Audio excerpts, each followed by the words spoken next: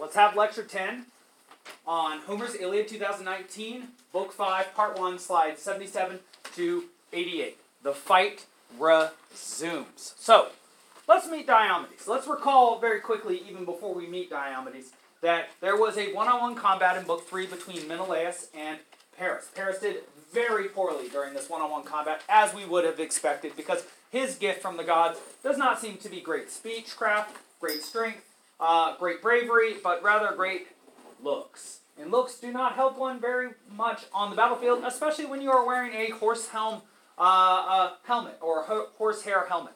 In any case, Menelaus essentially wiped the floor with him, which literally is true because he did drag him across the ground by his chin strap from the top of his helmet at one point. In any case, Aphrodite saved him, and then we all wondered, what is the outcome of this battle? Even though Menelaus clearly won, he did not kill Paris, there is some inconclusiveness to the end of that battle.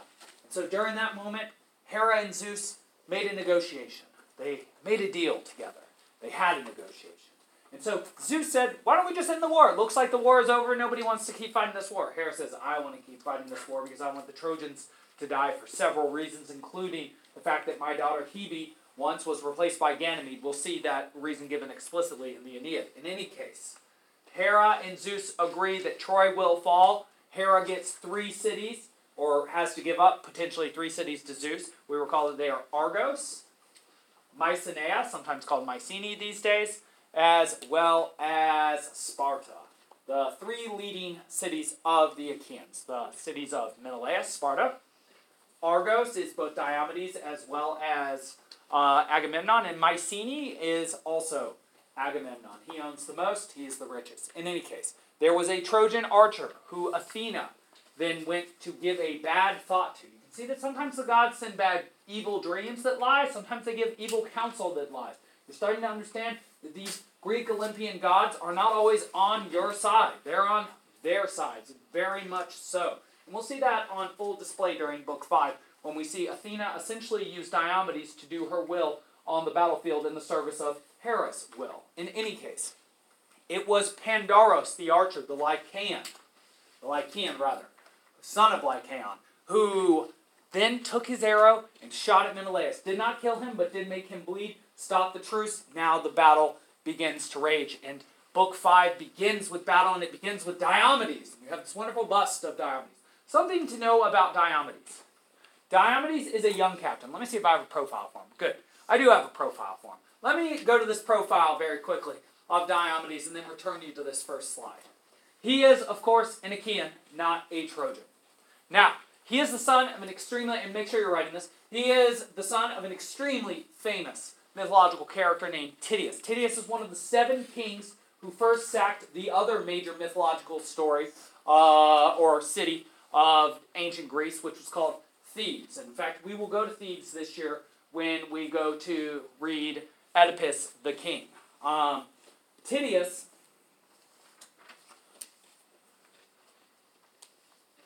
what is it I want to say about Tydeus? Yes. Tydeus was known, and Athena will actually say this, as a short man, and not a particularly strong one. And yet Diomedes, who is a much taller man and much stronger than he is, will be compared at times negatively to his father. The reason being that his father died honorably at Thebes. In fact, all the 7 of the 7 against Thebes died. And in fact, the lieutenant of Diomedes, Sthenelus, his father Capaneus, was another one of those 2 men. So Diomedes comes from a lineage of extremely powerful, glorified individuals. And so he has a lot to live up to. That said, he is also extremely rich. He brought 80 ships to Troy. Only people to match him were Idomeneus, Nestor, who brings 90, and of course Agamemnon, who brings 100. And so he brings a lot of promise alongside of him. Oh yes, oh yes, oh yes. And then the one last gnarly, interesting thing, very Greek mythological thing to say about Tydeus is that when he was struck down and was about to die, the person that had struck him down, he was so enraged at him for exposing his mortality that he went to try and cannibalize his skull. He tried to bite his head and eat him, which you will actually see a punishment modeled off that in the lowest circle of the Inferno next year when we see Count Ugolino and Archbishop Ruggieri. But in any case, the mythological story that goes along with that is that Athena was coming down. She loved Tydeus so much to give him immortality. But when she saw him vulgarly attempting to eat the skull of the man who had struck him down, she turned from him. And so even in the last moments of life, one can lose one's claim to glory, to eternal glory. And that did happen to Diomedes, his father. Hopefully it doesn't happen to him. Let's talk about the battle a little bit. So, Diomedes shines like a star. That's still how we speak about people who are stand-outs. People who are shining, resplendent, brilliant, to quote Aladdin. And so, Diomedes shows his immediate prowess by killing various men. Phegeus, you don't need to know about him. We see this man named Idaeus who's saved by Hephaestus. That's the only time you'll really see Hephaestus do any work on this battlefield until the Theomachy, much later on in the Iliad. And, well, while this battle is going on between the mortals, we see also that there is work happening between the immortals. You've got to make sure I write this down. You've got to write it down.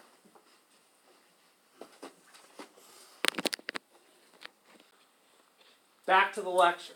Diomedes kills Phegeus and Idaeus, but then we have a transition to Olympus. You'll see these sorts of transitions throughout the course of the Iliad. Get used to them. Also, appreciate them, because we will not have as many when we get to the Odyssey. It's almost as if during some big event, during the course of history, the gods are more present than during more boring events, like, for instance, a lecture. In any case, Athena, who is on the Achaean side, cleverly convinces Ares to sit out the battle. Recall, Athena, Hera, and Poseidon are on the Achaean side of the battle. Aphrodite, Ares, and Apollo are on the Trojan side of the battle. If Athena wants effectively to have the Trojans killed by the Achaeans, she needs to make sure that there are no Trojan gods on the battlefield, making sure that the Trojan champions cannot be killed. Now, obviously, we have already seen Aphrodite cause some trouble for the Achaeans. How? Well, there was a Trojan champion named Paris who was about to be killed by Menelaus, and then he was saved by Aphrodite. Had he not been saved by Aphrodite, what would have happened? Yes? The war would have been over. And so, the Achaean gods realized that if they are going to end this war, the Trojan gods need to be neutralized. There are 3 Trojan gods. We're going to start with the weakest one. Who do you imagine is the weakest of the Trojan gods? Aphrodite, goddess of love, Ares, god of war, or Apollo, god of athletics and pretty much everything else. Sunlight, prophecy, music, poetry, the hunt. Plague. And plague, yes, of course, plague. Which god or goddess do you imagine is the weakest of those 3? Imagine that they are different in strength. Yes? Aphrodite, yes, it does happen to be Aphrodite. In fact, Athena will later in this very book make fun of Aphrodite and say that, maybe she got pricked by a golden pin while she was messing around with the dress of a woman who she was trying to send off to a man who was not her husband. Which is a clever reference, of course, to her finagling about with the love life of, well, who's that one woman who keeps getting messed around with by Aphrodite no matter where it is she goes and who it is she's with, yes? Helen. Helen, poor Helen. Apparently being loved by Aphrodite isn't necessarily a good thing. Apparently being loved by any of these gods isn't necessarily a good thing. In any case, Athena convinces Ares to go off the battlefield. Apollo always remains on the walls of Troy to defend them from being sacked. So the only god of the Trojans on the battlefield or near the battlefield right now is Aphrodite. So who are we going to try and get rid of if we are Athena?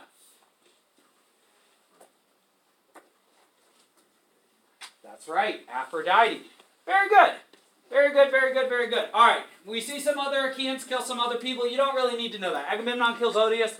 Idomeneus kills Phaistos. The whole reason I'm just listing that is these are talented warriors. To kill another person is not in any way an easy thing to do. Even to fight and defeat another person, especially another trained warrior, not an easy thing to do. These people have great battle prowess. That's the only thing I'm really worried about telling you here. Ah, yes. Something that you'll notice and will have noticed. It is the case that during these giant melees, people will, Achaeans and Trojans, will kill somebody, and then they will strip their armor. And you might say, how do they have the time to do that? And the answer is, they don't really have the time to do that. Because while they're trying to strip armor, spears can be thrown at them and they can be stabbed. So they are taking a risk whenever they do that. It's sort of like in dodgeball. You know how you run up to get the ball, and then what happens to you so often? Somebody else throws a ball right at you. You run up at it, and then bam, they peg you, and they laugh at you, and you're like, no, what? And then you have to go off the field. So, yeah, if you killed one of these people, you would want some sort of reward for your kill to show that you had killed them, and you would want to be enriched by it. So it'd be sort of like stealing their wallet after killing them, which is actually something that police look for in order to find the motive if somebody happens to be dead somewhere, because it makes a difference. If you didn't steal a wallet, then you probably knew the person because you weren't trying to kill them in order to take their money. In any case, similar situation here. Somebody has some nice armor, you kill them, you try and take that armor back to your ship. There will be a point when the Achaeans are doing so poorly in the war that Nestor says, stop taking armor off of people because we have to fight. If we don't win this battle, we will all die, and then will it matter whether you have any nice armor back at your ship? No, absolutely not. Good. All right. In any case, we need to understand these two concepts. This will help us to understand these ancient peoples, these peoples that existed before even the Athenians and the Spartans as we know them from the 5th and 4th centuries BC. These two concepts are called time, looks like time, but it is time, and kleos. Let's take a look at them. They're very similar, but different enough to be distinct, like bronze and gold. The Homeric warrior, who's everybody we know in the Iliad, they're all warriors, even Nestor, who's too old really to fight, fights for honor. Honor is a translation from time for us. In fact, there is a sort of rule like democracy. Democracy means rule of the people or strength of the people. Timocracy is rule by the honored. And then there is glory or fame, kleos. Now, literally, kleos is what people say about you. And I want you to think about how fame, like rumor, is essentially what people say about you. Are you hot? Is there buzz about you? Are people talking about you? Well, that's what every single Achaean wants, except for, do they want people to be buzzing about negative things they've done? Or do they want people to be buzzing about like, whoa, dang, did you see that guy? Did you see Diomedes cut that Trojan's head off yesterday? That was amazing. Or, did you see Odysseus the other day? There was that one little lumpy-backed guy who was talking the endless speech like he always does, and he smacked him on the back with a staff. You want people saying good things about you. It's the same thing now. I would say that our modern social media is complete evidence of the fact that we totally still care about this. Because you post some picture on Instagram or Facebook, what do you wait for immediately and then feel good of when you see it? Likes. That's right. You want those likes. Those likes are basically people saying they saw something you did and they approve of it, right? Well, that's what these people like too. And in fact, you want to think about this. We use the word legend. Legend comes from the Latin word for to say something about somebody. So therefore your legend is what? What people say about you. And you want to think about this. After you die, can you continue to do things? No. And so what remains of you after you have died? For these Achaeans, yes? Your name, the things people say about you, your story, your so-called legend. And so these people are all attempting to do deeds so glorious that they become legends forever, because for them, there is not much of an afterlife. They don't really have a heaven in Homer. They don't really also have the idea of a hell. They have just sort of a plain, mute, dumb existence. They're essentially nothing after they die. So if they wish to live on beyond their life, they must achieve ultimate glory. They must achieve high levels of time and high levels of kleos.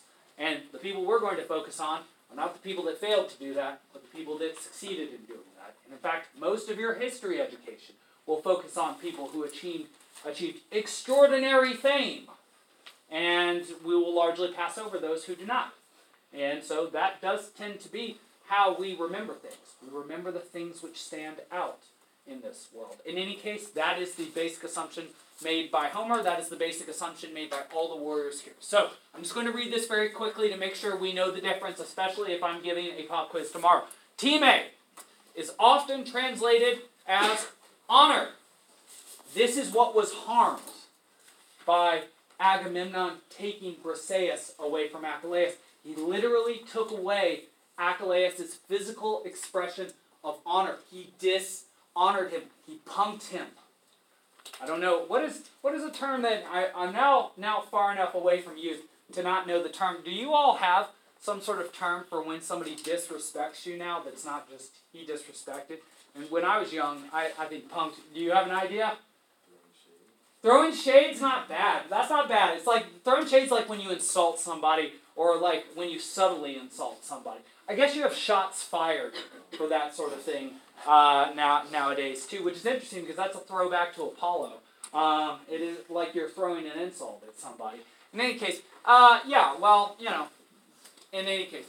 However, its most basic meaning, this is teammates, is the tangible, physical expression of honor in the form of booty, gifts, or a particular prize, which is called a geros. And so, honor for the Achaeans is very much a physical thing.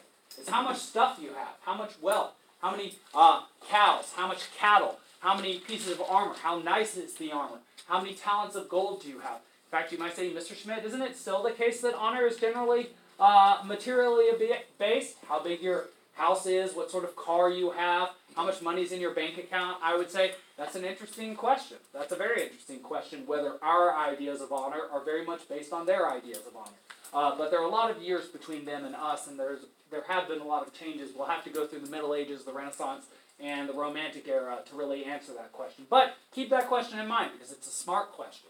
In any case, if I ask you tomorrow, specifically, what was the geros of Achilles, which was taken away from him by Agamemnon, which reduced his time, you will know that that was Briseis, because a geros is a particular prize that represents honor.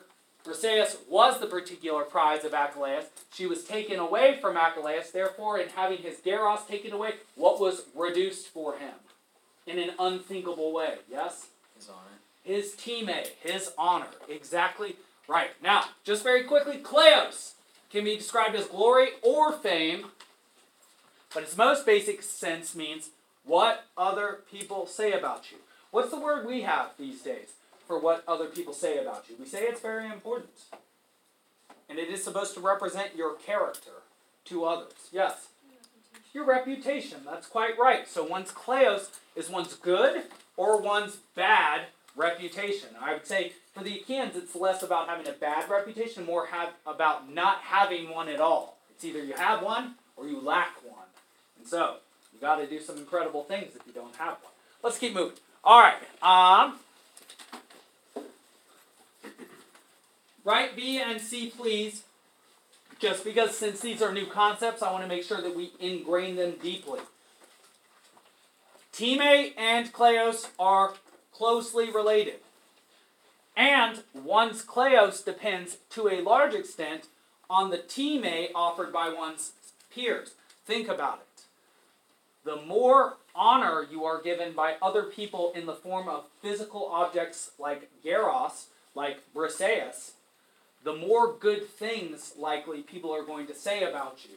And there is probably sort of a reciprocal relationship. The more things you have, the more good things people say about you, the more good things you might acquire in the future, the more good things people will say about you. It is a cyclical relationship in a way.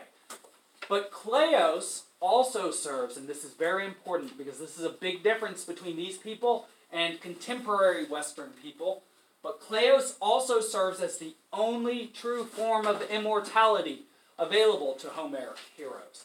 They live on, and what people say about them after they are dead. Maybe that's very different from us now, but that said, even these days, within, say, a Catholic or a Protestant Christian tradition, after one dies, generally at a funeral, somebody gives a speech where they focus on the good deeds of that person, and that is generally called a eulogy, which literally means good words or good speech about somebody. And so the notion that we say good things about the dead to preserve their memory has been maintained. In fact, tomorrow you will have tomorrow will be a very strong reminder of that as we get to 9/11, which is now called Patriots Day, which I believe at this point none of you were alive for, which is very interesting because I was a little bit older than you when the attacks during 9/11 happened. I was in high school myself. I was a sophomore. I was in chemistry. We had the TV on. I saw it happen. In any case, let's keep moving. Back to the battle itself. We've talked about Kleos. We've talked about Team A. We talked about a little bit of review. Now we have to get moving forward. Now, something I have not yet told you is this. There is a trope, a theme, a mechanical device within this story that will always work. Whenever a minor character, who you do not know much about, injures a major character, that minor character will be killed, generally by a major character. So recently we met a new character. His name is Pandaros. He's not a very big deal. We also met Diomedes. He's a very big deal, one of the top 5 Achaeans. Diomedes now, like Menelaus, is going to be injured by Pandaros. Pandaros has injured Menelaus, who is major, as well as now Diomedes. My goodness, he's really itching for a killing. And so, let's get into this. Diomedes is shot in the shoulder by an arrow of Pandaros, which is extremely painful. In fact, what happens is that Sthenelus, the lieutenant of Diomedes, then has to remove the arrow from the shoulder. And generally how that is done, because there are barbs on the end of an arrow and the back of an arrow is serrated, is if you pull it out, it will rip additional flesh, which will cause additional blood to flow, which may lead to greater chances of infection, plague, death, and of also losing your blood, becoming weak, and then dying. So often what you have to do with an arrow which is shot into you, especially if it's shot into your leg, is push it out the other side. And so this is a brutal moment for Diomedes. And yet, he is still very much okay. But you just want to imagine yourself walking around with a bleeding hole in your shoulder. And while people are throwing rocks, spears, and arrows around you, you're going to feel pretty whatable. Vulnerable, indeed. Indeed, you're going to feel vulnerable. And in fact, in this moment, he prays to strength from Athena. And now, this works. This works for Athena. You want to take a look at this. It might seem as if Athena comes down to help Diomedes because she loves Diomedes. Maybe she loves Diomedes because she loved his father Tydeus. Or it might be the case that Diomedes, as a talented warrior, could do something useful for her. What is it that we know Athena wants to do down on the battlefield at this moment? Yes? Get Aphrodite out of Get Aphrodite off the battlefield. Well, Diomedes isn't that great a candidate right now. He's mortal, so what can't he see? The gods, very good. And he's also injured. So if I were a goddess named Athena, and I wanted to use Diomedes to get rid of Aphrodite, what 2 things would I have to do for him right now? Yes? Help him. Help him? Okay. How would I help him? Heal him. Heal him, potentially. She does sort of heal him. She makes him not feel his wound. So it's like she gives him a cortisone injection, which is sometimes what we do to football players after they get terrible injuries so they can keep playing because they don't feel the pain. And that can lead to more suffering later. But, it's very brave to do that sort of thing, we think. And so that's the first thing. She gives him a cortisone shot, so he can't feel his pain. What's the next thing? Yes? grants him sight. Grants him the sight to see the gods. Which god in particular is he to look for and to go attack? Yes? Aphrodite. But she's not just hanging around. She's sort of like an electron. Appears on and off the battlefield randomly. But there's a detail I haven't yet told you. Aphrodite has a son on the Trojan side.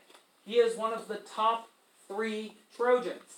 There is Hector, there is Sarpedon, who is a son of Zeus, and there is Aeneas, who we will read an entire epic about, called the Aeneid. Aeneas is the son of Aphrodite.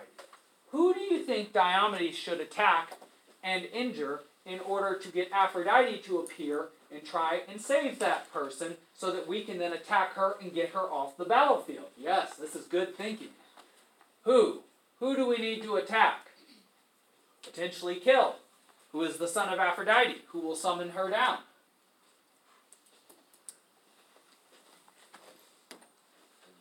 Aeneas, indeed! Yes! Yes, very good. I like this image. This is a good image. Focus on this just for a moment. You see the melee. You see the chariots. You see the horses crushed under this and the men as well. That can definitely happen.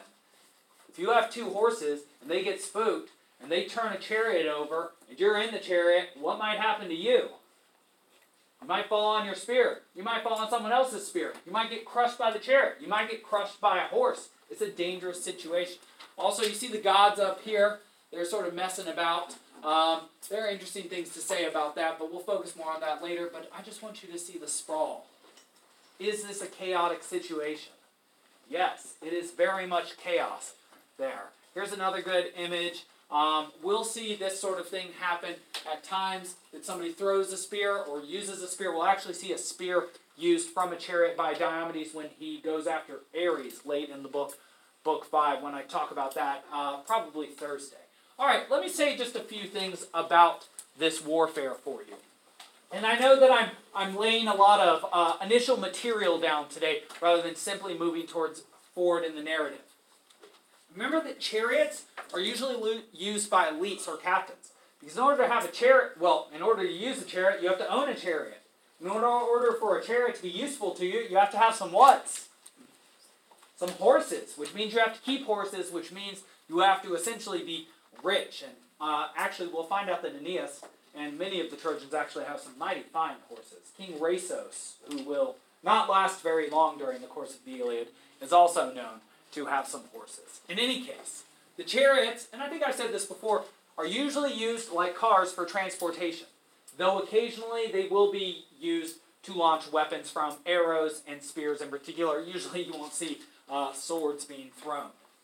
But most of the battle you'll see done on foot. In fact, even today, you will see a Trojan, or at this point it might actually be Thursday, you will see a Trojan, Aeneas, jump down from his chariot in order to do combat with Diomedes. Diomedes will then pick up a large rock. And does anybody recall what Diomedes does to Aeneas with his large rock? Yes. He throws it. Okay. Throws the rock at him. And then what happens? Hits him in the hip. Hits him in the hip. And then what happens to his hip? What happens to Aeneas' hip? Shatters. Shatters it. It actually says it hurts so bad that he goes down to his knee and he starts to black out in pain. Oh, yeah. We're going to see some gnarly images. In any case, this will be our last slide of the day. We'll just set up that big fight. This is the preview. The marquee event will be coming on Thursday. Diomedes and Sthenelus. Remember that Sthenelus is the son of Capaneus, who was also one of the 7 at Thebes. Will fight against Aeneas and Pandaros. This, if you're really thinking about the narrative here, you already know that this is going to go pretty bad for Pandaros. Why do you know that this fight is going to go bad for Pandaros? Based on one of the tropes or themes that I shared with you earlier, yes? He injured both Diomedes and Menelaus. And Menelaus and Diomedes are major characters. And what is the new theme or trope that we know as of today? Whenever a blank does what to a blank, blank happens to blank. Who can fill all those blanks in for me, yes? Whenever a minor character injures a major character, the minor character then gets killed by the major character. Ah, very close, very close. And that does sound perfect, but there's a small tweak on it. Whenever a minor character injures a major character, another major character will kill that minor character, not necessarily the one that was injured. Very good. Very good, very good, very good. All right, in any case, all I want to say here is that Diomedes is about to go engage with Aeneas. He wants that glory. He wants to prove himself. He wants no longer to be in the shadow of his short father. Sthenelus, his lieutenant, says, "Nah, man, Aeneas and Pandaros, those are some bad dudes. We do not want to go fight against them. They're very strong. If they're very strong, they might what us? kill us! Well, we don't want that. You can't really develop much glory after you're dead. And so, Senna says, maybe we sit this one out. Domini says, argue me not that. We are definitely going to fight against these people. I am definitely going to try and kill them, especially because Pandaros already injured me in the shoulder, and I want to get back at him. And, well, that's where we will start next time.